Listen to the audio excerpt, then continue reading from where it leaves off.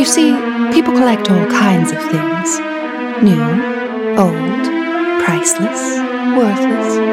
Darling, it doesn't matter what. I simply must know why. Those mothballs shouldn't get to keep all the secrets. This is the Mothball Prophecies. Hello and welcome to the Mothball Prophecies. I'm Samantha Mashburn. And I'm Grae. Today we're sitting down to do kind of a part 2 to the 100th episode because it was late. We had some other things we wanted to talk about. So that's what we're doing today here on the show for the 101 episode. 101. 101. And good God, have so many things changed since we recorded the 100th episode. What was that, 2 weeks ago? 3 weeks ago? Yeah, 3 weeks ago. Wow. So on the 100th episode, we announced the estate sale company and that we had our first sale, and we did our first sale. And good God. Wow. So you came and helped work, which was delightful at the Eleanor house. And we, in the process of booking that sale, had that sale booked, we're working on it. We booked our second sale in Shelley at the Sherman home, which we just announced. And we set up another consultation time during that time to go meet with somebody else. I was so nervous opening night of the estate sale. It was like the culmination of 4 weeks of way too much work coming together. Right. And we were there Thursday morning, Melissa and I working, and because that sale opened that night at 4. And we were there, and we had people show up to try and shop the sale at 9 a.m. And we were just like, sorry, we don't open yet. You know, we'll be here at 4. And then we had to deal with... I heard about the line from some couple people on, well, there was a blog, and then on Instagram, I saw somebody else as well mention that. That's when I wanted to pass out. It was about 2:00 and somebody parked in front of the house and stayed there. And then he was the first one in line. Yeah. And they're delightful people. So that's when we were like, oh shit, we need to put a canopy up outside because people are lining up and it's 2 hours till opening and it's 95 degrees outside and no clouds. So then we set up a canopy. I stayed in the house. We were pricing up until 3:00, finishing pricing that house. And I stood up and looked out the window. I was sitting on a stool in the kitchen, finishing pricing some things. And I looked out the window and the line had started to go down the driveway at 3:00. Wow. By the time doors opened, the driveway was probably, what would you say, 25 feet? Yeah. 30 feet? Yeah, 30 or so. 30. So from the sidewalk that's right by the street up to where the canopy was probably 15 to 20 feet. And the line started there, went down the driveway, took a 90-degree, and went down 4 houses. Oh my gosh. There was a 4-house line of people waiting to get inside the Eleanor house. And I took an anxiety pill. Yeah, Idaho Falls and an Adderall. Idaho Falls really loves their estate sales. And then people that were coming were like, we had to park 3 blocks away. Oh my God. We had people come from Boise, Salt Lake, I was just Montana, exactly Jackson. It wasn't just an Idaho Falls thing. Yeah. And then we opened the doors and Melissa thought, I said, do a time lapse. So she set up her camera last minute at the register and got the flood of people going into that home. Oh, yes. And then we had a checkout line for 2 hours. Good Lord. And that is the night that Melissa and I were both incredibly exhausted. I believe. Yeah. We did this house in a really quick turnaround time. We should have had 4 weeks. But we did the house start to finish in 18 days to the sale. And it was a great weekend. We did a 4-day sale and we sold a bunch of stuff. It was a fantastic launch of the brand. I was absolutely over the moon with how well it went, how well it was received, that everybody got everything we were trying to do. They loved the branding. They loved all of it. Like, it was truly like a damn near perfect launch. And yeah, we finished up at the house, loaded our stuff up, and took it all to Shelley, which is where the next sale is. And it's very kismet because it's like 2 miles from where my family's original homestead is. Oh, really? Mm-hmm. Ooh. Yep. And there was, of course, I cried in the basement. Oh. I was downstairs in the basement of the Sherman home, and there is a whole corner of the basement that was the gentleman that lived there before. It was his reloading area. Mm-hmm. And going through all of those things and knowing what most of them were made me feel so close to my grandpa. And I was so sad that I couldn't call him to tell him, like, you'll never guess what I found. But I was so thankful. And it was me and my little brother. My little brother's working for me. And it was me and my little brother in the basement going through the reloading stuff, remembering our grandpa. And it was just delightful. That's something that I find very interesting. New line of work. You're going to be finding kind of I think there's going to be always that's going to be the constant. Like, there's always going to be something that reminds you of something, reminds you of the tentativeness of life and how impermanent things are, but especially the people that these things belong to as well, right? Like, there's going to be constant reminders of somebody that you miss, right? Which is really interesting to think about. It's similar to like how a smell, it can bring back a memory. That will surely happen as well. But like little objects that you wouldn't have. This happened at the first sale at the Eleanor house with me. Yeah, I saw something like that I remembered from I had to be 3 years old. And really? I would never have thought of it for the rest of my life or remembered it or anything. But I saw it and it fired off some synapses from 30 years ago that blew me away, really, like the nostalgia hole. Like, I think that's what a lot of this kind of new venture is going to bring. And you're, of course, talking about Castle Grayskull. Yeah. Yes. That was with the original box. That went the first night. Yeah. Within the first hour. Amazing. Yes. My older brother had one when I was a kid. And I never would have remembered that if I hadn't seen that. And that was something that kind of continued to happen over the course of that sale. Was lots of adults that would go into that toy room and come out with something with glee on their face. Right. We had somebody that there was a Little Tykes Little People Village. Like, it's like a row of businesses, Yeah, and the tiny little square people with round heads. And this woman came out of the house with it, and she just looked elated. And she said, I had this when I was a kid and had not thought of it until this moment. And I saw it in that room, and I just went, I have to take that home to give it so my grandkids can play with it. Yeah, absolutely. Oh my gosh. And that just kept happening. This That's incredible. So the funniest thing, I don't know if she listened. She's a teenager. There was a bunch of yearbooks in the house from when you and I would have been in junior high and high school. Okay. So early 2000s too, And this darling girl goes, I had to go in and find a yearbook from my birth year. And somebody says, oh, what's your birth year? And she goes, 2006. And I went, I'm going to go play in traffic. And she just kept laying it in. She goes, I just loved to see how they dressed and like what they were wearing and all these things. And I was like, yeah, me too. That's weird. We're in our mid 30s hardly. And like, so this is the age, I guess, where people start like lamenting the passage of time. Yeah. And I just went, like everything is a reminder. That's like, there's people, we are the before time now. And she just kept saying like the way they did this and the way and like the stuff they used. And I was like, yeah, those old people, the way and she goes, well, when did you? And I said, I graduated in 2008. And she just was like, that's so cool. Did you? And then insert. And I was like, yeah, I also had a CD player that skipped like a bitch on the bus, but what do you do? Yeah.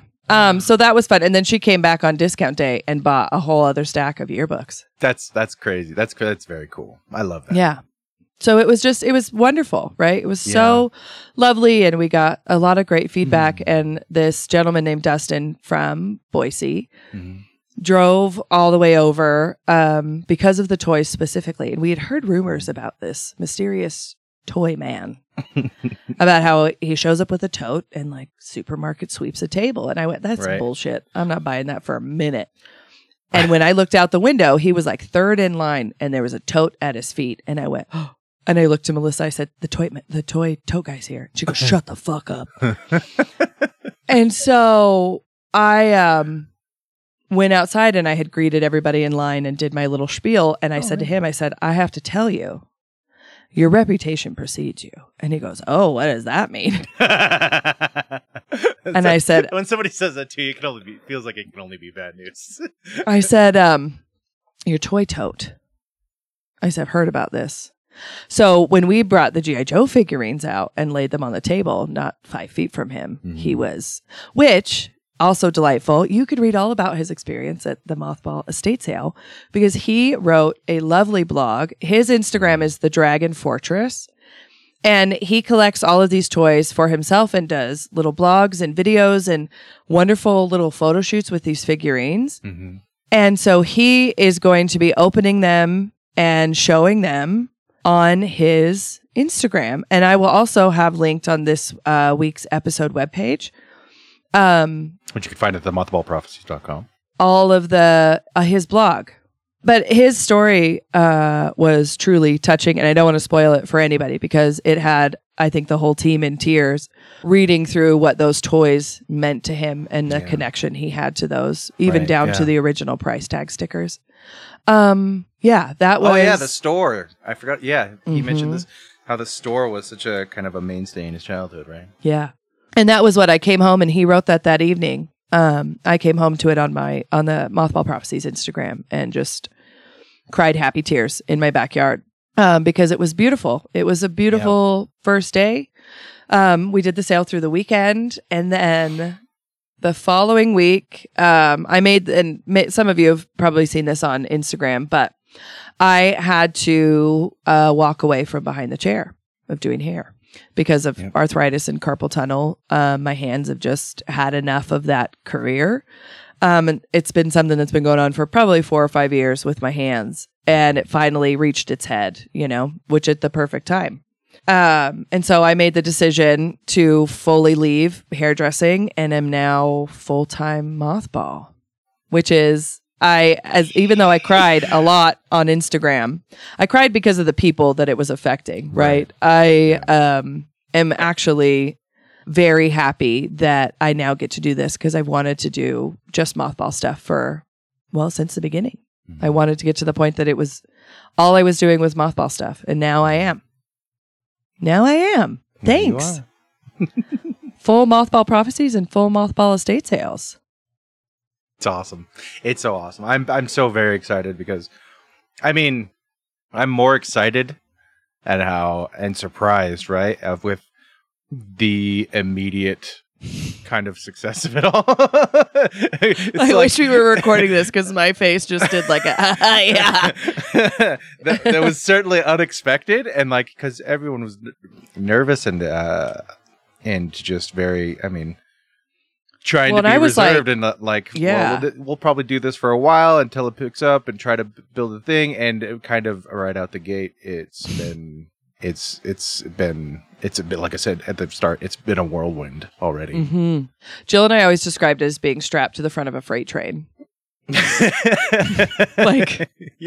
Okay, here we go. I just close your eyes so they don't dry out. Yeah, and that's the same with the estate sale company. We're working our second house and we just booked our third today. Yeah. Before when Melissa and I went and met with a lovely family this morning and booked before we left. Awesome. And then just high-fived a bunch on the way home. Yeah, and I'm so grateful because I just feel like this is what I was meant to do. It just feels very natural. It feels like... That's so great. God, I love hearing that. What I was supposed to do. And the only second guessing I get is that annoying bitch ass voice in your head, that talks shit and she's getting a lot quieter. Ignore the bitch ass voice. Ignore that bitch ass voice. But yeah, so I am so content, and like my husband had a good point of saying like, well, now, you know, like you're doing the estate sale stuff and the show stuff. And he goes, you're not reliant on people showing up to pay you. Like you show up to work and that's how you make your money. Yeah. And he was so right. Cause the last 2 years with COVID, like the cancellations the amount of money I would lose, like doing my taxes, I was just like, oh, all right. Yeah. I remember that thin month. And you know, like, it's nice to know that now I don't have to make decisions between like, okay, my kid needs new shoes and I also need new shoes, but I had 3 colors not show up. So I'll wear these and get him more shoes. Yeah. Yeah. Yeah. It's truly, it's incredible. I'm so thankful and humbled by the support of strangers and the reception has really been incredible. Mm-hmm. So thanks. Yeah. Thank you, everybody. Yeah. And it's just, you know, and then, I do have to tell people. So we decided after we had our barbecue, right, with all of our friends, I said, whenever we do this again, this is going to be a regular thing, right? We're going to do it on Saturday nights and we're going to call it Heathen Home Evening. Oh, yeah. And Spelch and I had our first Heathen Home Evening last night with our children because my son and her daughter are BFFs. Yeah, and every day we pick them up from daycare because they go to the same daycare. They both just go, are we going to insert child's name? Yeah. So we had a Heathen Home Evening last night and it rained and thunderstorms and I made Alfredo. Ooh. And we had cheesecake with strawberries. It was delightful until I remembered I'm no longer 16 and cannot consume that amount of dairy ever again. The whole age thing comes back into play. Can't do it. We're real cleansy today, real thin on the amount of things we're consuming. Yeah. No, thank you. Yeah. So that was, but yeah, that house in Shelley's lovely. And I did find one treasure that I'm taking because he's generally trash. My mom was sweeping in the basement and goes, oh God, there's a snake. And I was thinking there was like a snake in the house. Right. No, it was a mummified, dehydrated garter snake. So I picked him up and put him in a safe spot because he's just flat as a pancake. Oh, really? Yeah. Yeah. So found me a snake. Speaking of dehydrated things. Melissa and I were also talking about, speaking of houses and stuff, right, weird things. We were speaking about like what items from each home are going to follow us to the next. And so far it's been the spring blossom, spring daisy Pyrex pattern is also in this house. And that brown Costco step stool, kid stool, is in this house. Mm-hmm. It was in the Eleanor house, and it's in the next home. And I went, weird. There it is. Okay. There it is. There's the stool. Eventually you'll find a new mascot that way. Yeah. Stool. Meat stool. Stoolie. Just put googly eyes on it. Meat stool. Not to be confused with a sample. But when we were sitting down for the 100th episode, speaking of jobs, you did not get near as much credit and fanfare as you should for what you do behind the scenes for the show. And so I wanted you to talk about your job behind the scenes with editing the podcast and like how that's grown for you over the course of 100 episodes, like your workflow and things like that. Has that changed for you? Sure. Yes. So quite a bit of it has changed. There's very little that I kept. I've tried to keep more than anything. I've tried to keep the show super consistent. Mm-hmm. Sound quality, composition wise, as far as like maintaining a tempo throughout the show to keep people interested, cutting out just pieces or sections where you might find your attention start to drag or something like that. And this is weird to a certain degree. Obviously, it's creative decision, right? It's a creative decision to be made. And that's just part of editing. Like a lot of people don't really understand that any kind of editing, writing, video editing, audio editing, it's a creative exercise, right? Like it is something that takes. It's not like you can have a complete format that you stick to as close to 100% as possible, but there's still going to be, it's not 100%, right? There's still going to be things where it's like you kind of like, whether it be like, this is going to kind of inform like how creative process a little bit, but like, so something I really actually defined early on and that I've been pretty consistent about per episode. This is a little too technical and something nobody would ever recognize. Breaths. Oh. Breaths in between sentences. So, and I'm editing that much. So like I'll be editing per sentence or per word sometimes. Mm-hmm. So it can get pretty in depth, and not all shows are like this. Not all podcasts have the editing that the Mothball Prophecies does. No. There's I would say most don't. Most are just people talking, and they might edit out some dead air or some, like blank content, but or they don't edit at all. They just put it exactly. in from a WAV to a MP3. Yeah, a waveform. Yeah, and there's definitely live production elements you can do, but there's I'm trying to think. So regarding breaths, I'll typically cut out half of a breath in a sentence. So I go through and shorten the podcast as much as possible. I'll be editing for content is what it's called, right? Like I'll be edit to keep it on track as much as possible for the show. And every episode is different, right? Like because every episode is based on a conversation, and that conversation in any conversation, this from your years of behind working the as chair. a hairdresser, exactly behind the chair. Like, a conversation has dips and valleys. It is, it's a linear thing that you can kind of look at if you were to record it and look at it objectively and be like, okay, well, here's kind of where both parties' interests kind of started to wane, and here's a part where it's like this person maybe kind of said something with an inflection that could be misconstrued in a certain way. Yeah. I don't mean to make it sound more. No, and it was involved something than it is, but there's a lot that gets taken into account when it comes to like editing a conversation, which is what I do. And that was something we talked about really early on, like within the beginning of the show. You had said to me, like, what do you want this to look like? And I said to you from the beginning, I said, I want it to have a format that's recognizable episode to episode. Like, I want it to be beginning, middle, end, and then that curio corner, so that at each time somebody comes back, they know what to expect when they're listening, because I like familiarity, I like to hear the same kind of segue of, oh shit, now it's going to happen. And I love all of that. And early on too, we didn't really know like time frame wise what we wanted episode length. And in the beginning, Jill and I, it was like way too long of episodes. Like we were just having good conversations. We were not great at cutting things off or segueing like to get to the end of the episode. And now like we spoke about that. Like I'm like, okay, where do you want this to keep that's comfortable for you? And now we try to keep it to 90 to 95 minutes of all recorded stuff raw. Yeah. Somewhere in there. Yeah. Yeah. No, that's accurate. And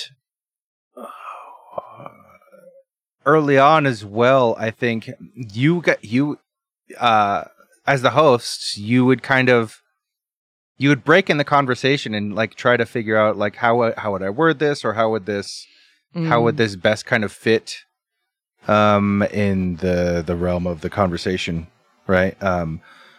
And over time, it's definitely become just kind of a second sense that I forgot about that.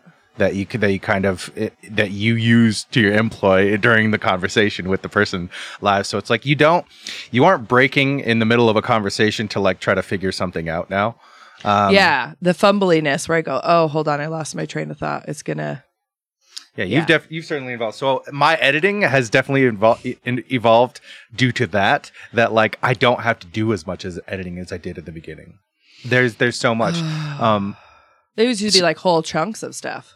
Yeah. There was whole sections of conversation that also, were just God, I'm so sorry that Jill and I for so long didn't fucking pause the recorder because I was so terrified of losing like everything we had recorded, right?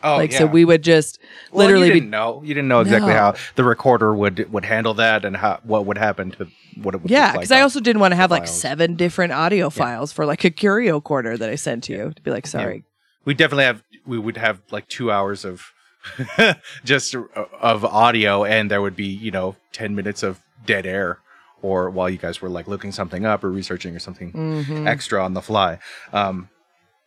But no, it's been part of the process, right? You've been building this. So, and to speak to kind of what you said a minute ago, the idea is what creates a success in modern business world is, particularly in consumerism, is creating a brand, right?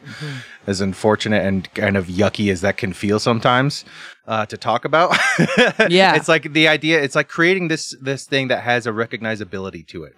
It feels, you're creating a relationship, this parasocial relationship between your customers, our listeners, right? And your service, whatever it is you're offering. And there's a lot of psychology, and there's a lot of just tradition, unfortunately, and just interesting. I don't want to say mind games, right? but things you can, like tactics you can employ that will affect a person's relation to whatever it is that you're doing. Which I'm glad you actually bring that up, because I don't think I've ever spoken about that part of the podcast. Because when we were building the brand and like, what does it look like? I approached it initially as how I had approached building a brand in the world of hair and the beauty industry, which I fucking hate. I hated it the entire time I was a part of it. It's so cheap and false and yuck, right? It really, the beauty, and women are aware of this. The beauty industry marketing game is built around shame, right? It's built around making people feel like if they achieve this one look, they'll feel rich and thin and pretty. And I never ascribed to that, so much so that about 5 years ago, I completely stopped marketing myself as a hairdresser, completely, because I did not like it. I did not like what it made you feel about your career. And now, where I am now, if I were to do that again, I would do it the same way I did this show and the estate sale company, which was at the beginning of this, we had hired a different graphic designer who was in Canada, and she was amazing. And she sent me, I want to say a 20 or 30 page survey questionnaire about your brand. Yeah. And this is why I overthink details now, is because of that. Yeah. Because it said, okay, so you identify your target market, right? Yeah. Here's Mothball Marketing Corner. You identify your target market, and then it goes from there, right? It was down to like, what beer are they drinking at the bar? What bar do they go to? Right. If you were to spend time with them, where would you spend time? What are you wearing? What perfume? Like all the way down to all of these details, to where I thought about what a mothballer, before a mothballer was a thing, of what would they do? Where would they align? And by God, 95% of our listenership is the people I thought of when I did that survey. All this to say, when you were like talking about what now I can't think of the word, the illusion or the marketing of offering an idea or something, right? Where there's that little bit of mysticism involved. Yeah. When I was making this, I was very aware of not offering anything I didn't believe in or I didn't feel good about, or I felt like was that mischievous kind of stuff, right? And I went, I'm just going to go in all honest. You can easily delude like because finding a balance in this consumerism, which is, the basis in capitalism, in this society, like it's very rough, because it's like, how do you not look just gross? How do you not turn people off by trying to gain a foothold and like get people's attention, essentially, right? Like you don't want to be like super manipulative, but sometimes you have to. You're a little smoke and mirror. Yeah, you don't want to think of it as being manipulative, right? But at the same time, it's like, people prefer certain colors and a certain color scheme, and it's like, well, of course I'm going to go with the better color scheme, something that more people are going to prefer. Yeah. And same with like the format of the show, right? Like people like that. But when sorry, I don't mean to turn this into like the Mothball business podcast, but well, this is the other side of it, right? This is the side that never gets talked about. Yeah. And when we were building and growing, I remember I joined a ton of like Reddits and Facebook groups aligning with our brand and our people and posting the show there. And we have never in the entirety of the Mothball Prophecies paid for advertising or had paid advertising because of the reason of I didn't want to just have a sponsor on the show that was going to get us money with shit that we didn't like or you could get from literally any other podcast. I was just like, I'll put my own money into it way before we ever take money from something we have no beliefs in. Right. And same with marketing the show. I've never purchased followers. I wanted the show to grow and be loved because that audience is going to stick around a lot longer than one you get from a giveaway or something else.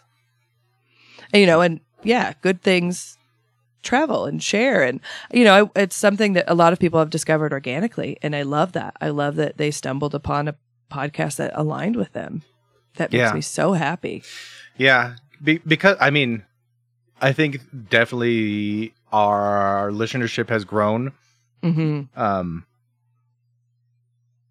because of the personalities involved, right? Like people are finding their tribe, kind of. To bring up that fucking overplayed kind of idea.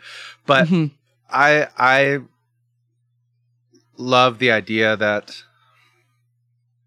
people love the show because they love what they're listening to, what they're hearing. Like it's not just dead air in the background, or it's not just like another kind of pander to me thing. Like it's super interesting stuff with super interesting people. About like we're all living lives, and it's like, what do we do with our lives? A lot of people have these amazing collections that deserve to be talked about. Yeah. And that was, it's funny how like the longer it goes on, the more solid the plan gets behind like the Mothball Prophecies, right? And I remember when we started, I was like, this is going to be my full-time job one day. And I remember saying to somebody like, this is going to be my full-time job in 2 years. And somebody like, they were just like, yeah, whatever. Like, and I was like, just wait, this is going to be my thing. This is my thing. And I love it. And even, down to everything we do behind the scenes, it's always with the collectors in mind, respecting them, their privacy. We tell each guest that we have on the show, if you say something you don't want on the podcast, just say it and we'll make sure that it's cut from the final. And they're like, really? I'm like, this is just as much your story as it is ours. Like, we just appreciate you letting us have it on our platform.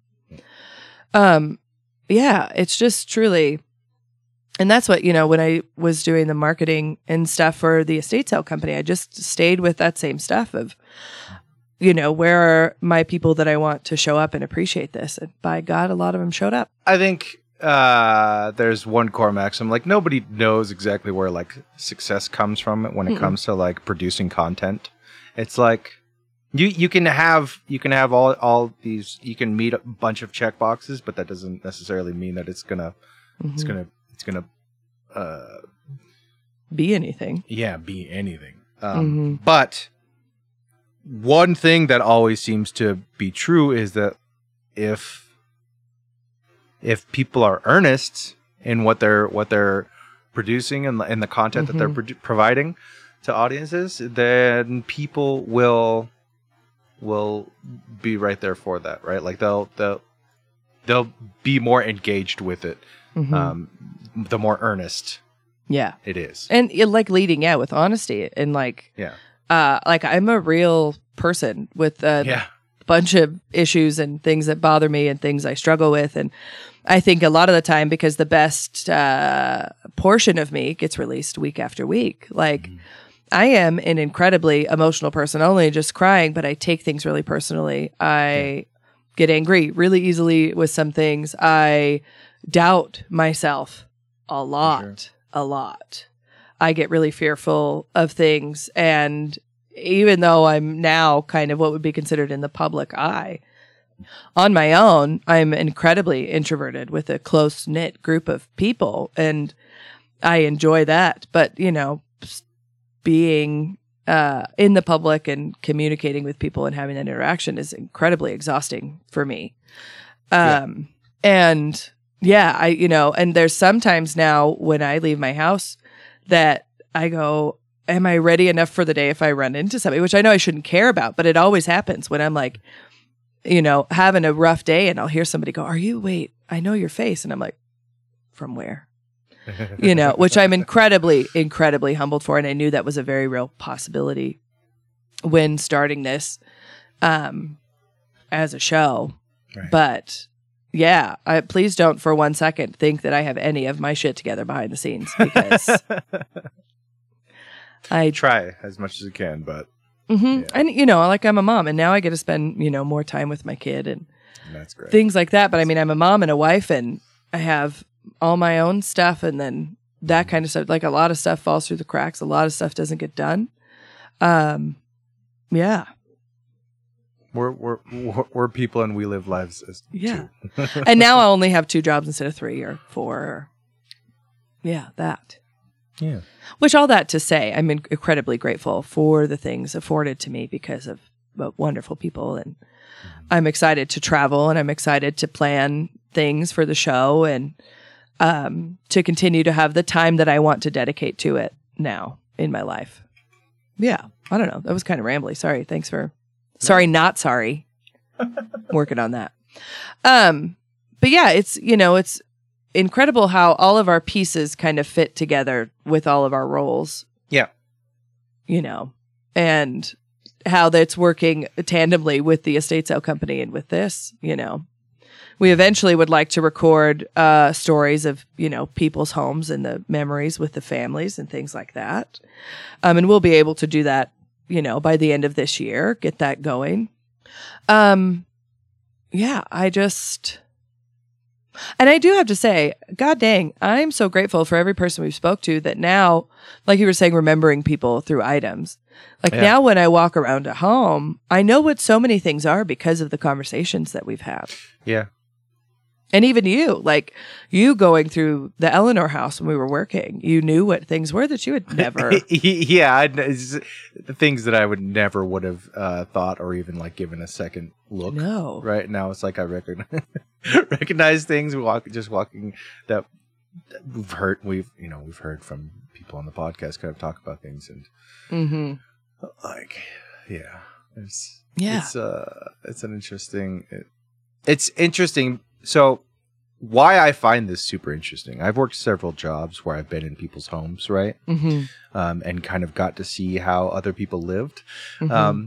I think for a lot of people that they have friends, and growing up, you go over to a friend's house and you're like, holy shit, the way this kid interacts with their parents is fucking nuts, or something like that, right? But I've always found that super interesting, is the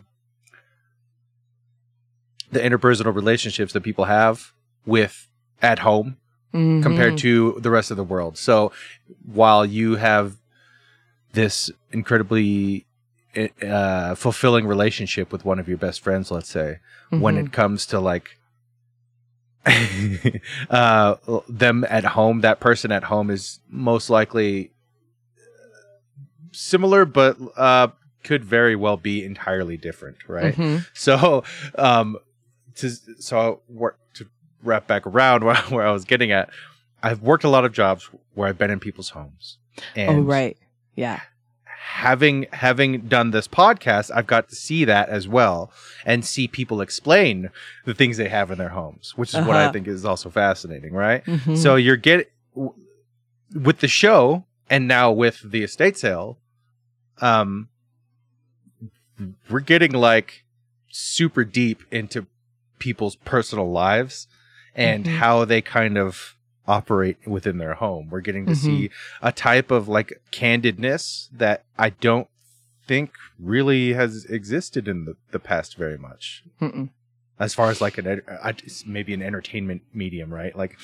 I don't think that to get as close to a person's thoughts, you'd have to have read their diary before. Yeah. But what we're exploring with our content in the show is very much that. I think you're getting to hear straight from these people about that, how they operate in their personal lives, and that's very interesting. Well, and I was explaining to somebody, I think it was the spell check. Special. I said, think about all of the things in your home right now that you've tucked away to deal with on a different time. Boxes of things you've hidden from company, personal effects you've kept that are incredibly personal and maybe revealing and maybe embarrassing. Yeah. Or parts of your life that are embarrassing, like related to cleanliness or throwing things away or any of that. Think about that and then not being able to handle it before somebody else comes into your home. Right. It's terrifying. And I remember what it was like going through my grandmother's home and knowing she would have been embarrassed had she known people were going to see those things. Right? I'm definitely one of those people. It's like, shit, I am too. Somebody's seen coming my house. over. I need time to clean. Yeah, I can clean my house better in 30 minutes before somebody shows up. Then, and that's the other thing is being inside of these homes and seeing. It's also really sad because you can see where the clock starts ticking when decline happens. You see the change in somebody's life and their things and the stories the house tells on its own. When you come across Depends and nitrile gloves and potty stools and bath chairs and walkers and Life Alert, and you start to see where that person, and this is no house in particular, you start to see where that person began to lose their humanity and their control over the choices being made at the end of their life. Or finding things related to children in a childless home and seeing mementos people held on to in hopes of creating a family. Right. And not having that opportunity. That's all incredibly humbling. Very. There's been a couple of times in the houses we've been in that I will just stand and cry because there's and I don't think I'll ever fully share any of these details. They're so incredibly intimate and so incredibly devastating. I was driving home the other night and came across something and connected the dots and just sobbed in my car. And I just, in my own head, spoke with this person. It was just like, I am so sorry. Right. Like, there's so many things that you see and you come across, and I'm so grateful that I get to have my hands on it to give it its send off, and to love on it a little bit before it goes. Yeah. Yeah. I think about all the things in my grandma's house that went to go live in a new home or be resold, or all of those things in the process of going through it and finding things and remembering how like naked and vulnerable it feels.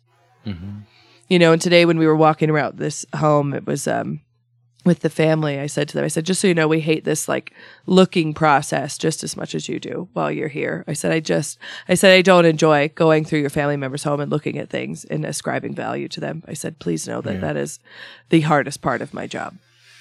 For sure. Yeah, because it feels yucky.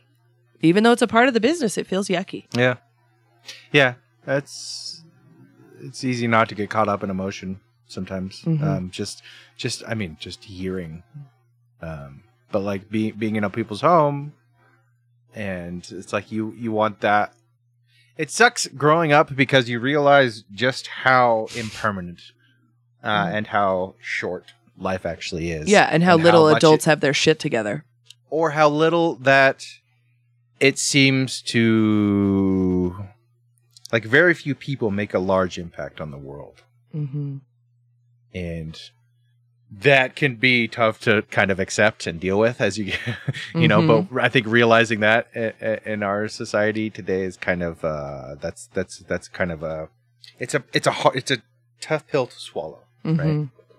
So yeah, well, and that's it's very the humility of humanity, right? Of you are fairly insignificant in the scheme of things. And it's also helpful realizing, you're a grain of sand in a sea of people, and to just be like, if, you impact the grains around you and that's about it. Yeah.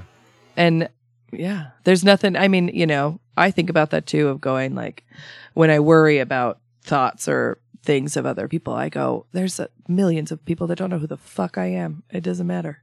Yeah.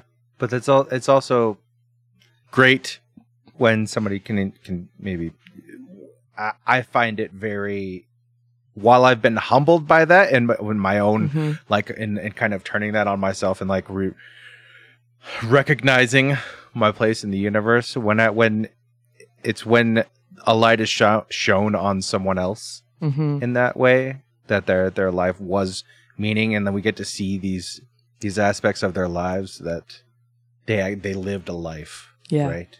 They had. There's memories here that we'll never know, but we get a glimpse of them, and I think that's kind of beautiful in a way. I think it's very special that we. Yeah, I just think what we're doing is so super cool. I don't think we're particularly special because of it. To kind of talk to that, right? But what I was just saying, but I do think it just feels so unique and it very rewarding. So I guess how the best way for me to put it. This has been a very rewarding experience, and I love being a part of it. I do too. And I love being able to be like a steward or a shepherd of these things, right? And giving it to other people to consume and enjoy and be a part of it feels like an incredible blessing and opportunity to be trusted with that.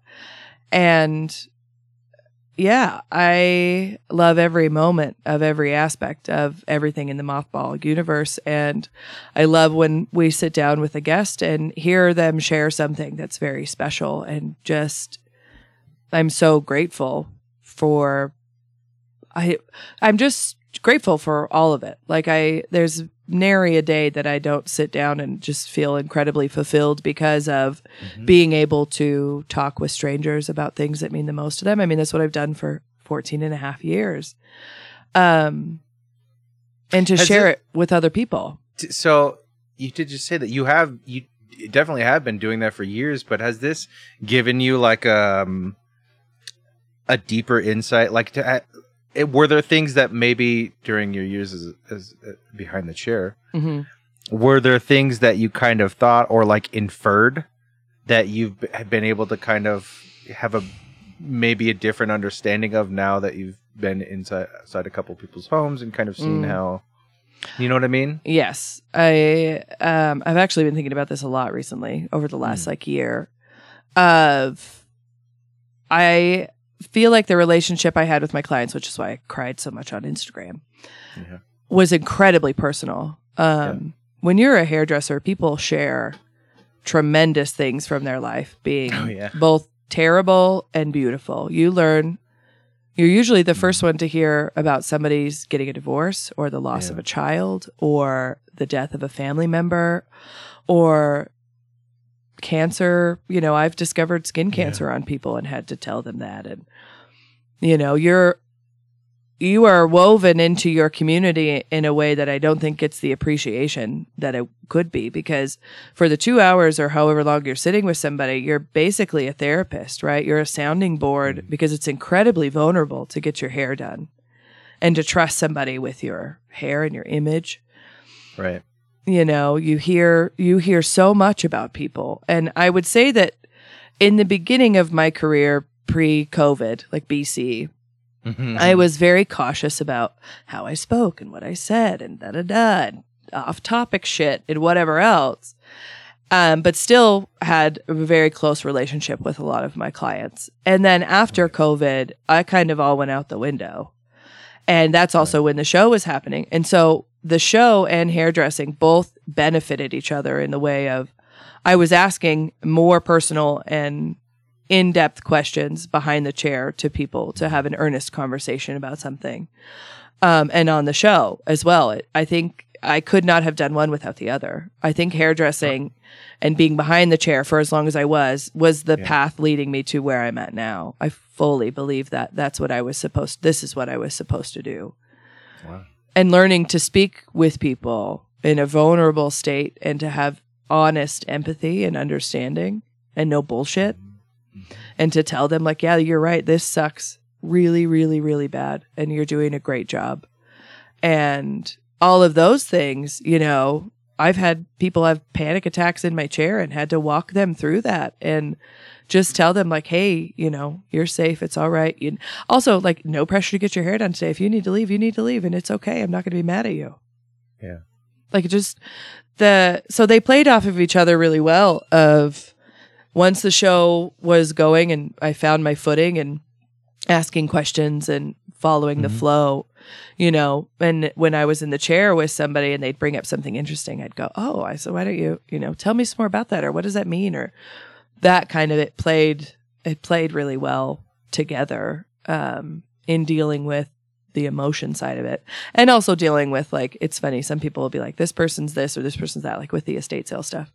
And I go, listen, I stood behind the chair for 14 and a half years and I've dealt with brides and mothers of the brides and wives and husbands and all sorts of things. I said, it takes a lot to get a rise out of me and it takes a lot to make me bend. So I wish them all the best in trying to persuade me into breaking my rules. So you're kind of perfectly prepared for this new direction. I love it. Yeah. I do have to share before we go this funny interaction I had with an old man in the driveway of the Eleanor house. It was Saturday morning. We opened at 9 and this was like 8:15, 8 o'clock. And this old man in a straw fedora, I mean, 75 plus years old, comes walking up the driveway and Melissa stops him and says, hey, because we're putting cones out, you know, and Melissa stops him and says, hey, we open at 9. And he just kept walking past Melissa and didn't even, he's like, you know, did that like old man, wow thing. And I did not have my shirt on yet. I just had a tank top on. So I'm like full tattoos out coming down the driveway at this gentleman. And I just kind of stop in front of him. And then Melissa comes up to my flank, you know, and I said, hey, I'm sorry, we don't open until 9 a.m. And he goes to try to get past me and I just kind of back up and I look at him and I said, sorry. I said, I don't allow anybody into my sales before we open. Doors open at 9 o'clock and we'll be here and ready to go. And he looks at me and he goes, well, I just want to go in and look and see what I want to buy. I said, that's fantastic. I said, all the photos are listed online on our website. But you can't come into the house until I'm ready to have the sale. What the hell? And he just looks at me and he goes, so you're telling me I can't go even into that backyard and see what I want? I said, that is exactly right. That is what I'm telling you. And I'm just smiling at him. And he turns around and he goes, well, I don't know if I'll be back. I went, that's a shame. I'm sorry to hear that. And he turns around and he goes, I sure hope you sell something. I went, thank you so much. You know, I think we will. I really appreciate that. Thank you. And he just looks at me and he goes, well, love you, Sam. he goes, thanks. He goes, usually, if I come one time, I'm not going to come again. I said, I'm sorry to hear that, but I hope you have a delightful day. Yeah. And he did the whole old man, like hand thing as he left the driveway. And I was like, enjoy the day. Bye. Holy hell. Yeah. And then we had another day, somebody trying to get in early. And he goes, well, I'm just going to go look and see what I want to buy. I said, that's not something we offer. I said, it's 8:30. You got time to run up to McDonald's or Starbucks, get yourself a breakfast and come stand in line. Since you're here early, get a first spot. And he goes, well, I don't know if I'll be back. I said, that's too bad. I'm sorry to hear that. Like, I don't, you know. Yeah. There's definitely a lot of people out there that have. Oh, yeah. The meme lately of people have the main character syndrome, which everybody is the main character in their lives, but there's a lot of people that kind of disregard everybody else out there. Yeah. Or we had a couple of people go, do you guys work for the outfit that runs this? And Melissa and I go, no, we're the owners. What can I help you with? And they look at me and then look at my tattoos and then look at me. I go, what can I help you with? Do you need a consultation or a business card or how can I help you? I do find that super interesting because that is I think that is kind of unique to the area. I love that I'm flying under the radar and everybody thinks I'm just a peon. Go ahead. Go ahead. I'm all for that too. I think, it's very strange because I have lived in 6 different states. I say that like it's, I'm incredibly worldly. And I've seen things in places. I know more about this existence than you'll ever. That's exactly how it's coming off. Like you pompous piece of shit. I know dog shit. But I will say that like I know that existed in the 90s, right? Growing up, I remember seeing that as a child and seeing like people like kind of see tattoos and things. But now, as I've gotten older, for me, it's only become like the norm. Yeah. Tattoos are more prevalent. Also, not. my tattoos and Melissa's and Jill's are all incredibly offensive tattoos. You know, they're really the sign of a mom. Yeah. This leads me to my favorite story from the weekend. One of them. Oh yeah. Somebody was coming to pick something up, and his wife was left at the check stands. Right. So it's me, my best friend Abby, and Jill all standing up there. Okay. And I was sitting in a lawn chair. It's like part of the last of the Saturday. And this woman's standing there. Melissa's in the house helping somebody with something. And this woman looks at the three of us and she goes, "Are you guys sisters?" And we look at each other. And I look at Jill and I'm like, "Where did the R Brown go?" Because that's, and and Jill goes, "No." And she says, "Really?" And I said, "Yeah, just friends. We're just friends." And then she goes, "Well, you know, I would have thought with," and she straight up leads with, "You guys all have tattoos." And then she goes to say something else. I was like, you know what? I do wish that tattoos were genetic. Unfortunately, my bank account says otherwise. I did not inherit these from anybody in my family. And she goes, "Well, you guys have tattoos and you have glasses." And I'm just like, "Ma'am." And that's where genetics definitely come into play. I said, "Yeah, we all have terrible eyesight. We would not make it pre-glasses." And then, like on cue, Melissa walks out and she goes, "See, another one with glasses and tattoos." And Melissa goes, "Yeah, our eyes all suck." And then just kept walking by. But I just kept looking at everybody that weekend. I went, "Are your tattoos from your mother or your father's side? Where did they come from?" Yeah. Is that chest piece from your grandmother's side of the family? That looks European, Eastern European. Looks Eastern European, yeah. Oh. Yeah, it's just like, no, these are... I also had somebody behind the chair ask me if all of my tattoos were temporary. She said, "Oh, are those temporary tattoos?" And I looked at her in the mirror and I said, "Yeah, I just put them on every morning." She goes, "Oh my God, really?" And I went, No, I don't do that. So that was, interacting with people. And we had a lot of old people bitch about sales tax. But yeah, that is... there's 101. Next week, we were back with another interview and some Mothball miscellaneous coming at you. Oh, yeah. Very excited for the next several months of life and sharing. I love that I get to share both sides of what we do now with the estate sale and the prophecies. And God dang, I just love all of you so very much. Thanks for being here, Grae. Thank you for doing a tremendous job on also getting us to where we're at with the editing of the show. Oh, thank you. Well, we're stewarded by a very resilient and capable captain. Oh, thank you. Just take the goddamn compliment, okay? You don't have to. We're not going to compliment badminton each other right now. Compliment off. I appreciate the work you put in and all of the fumbling and nonsense you've put up with it behind the scenes and the Grae cut that's and all of those things. And I'm just so grateful that we still get to do this together and spend time with each other. And I just love it. I love you. Such a great time. I love it. I love you.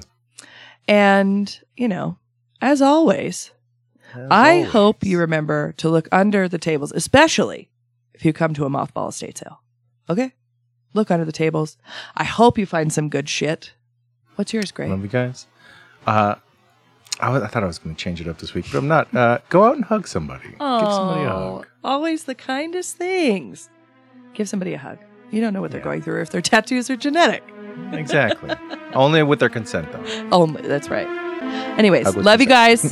Have a wonderful week. Love you guys. We'll see you next time. Take care. Bye.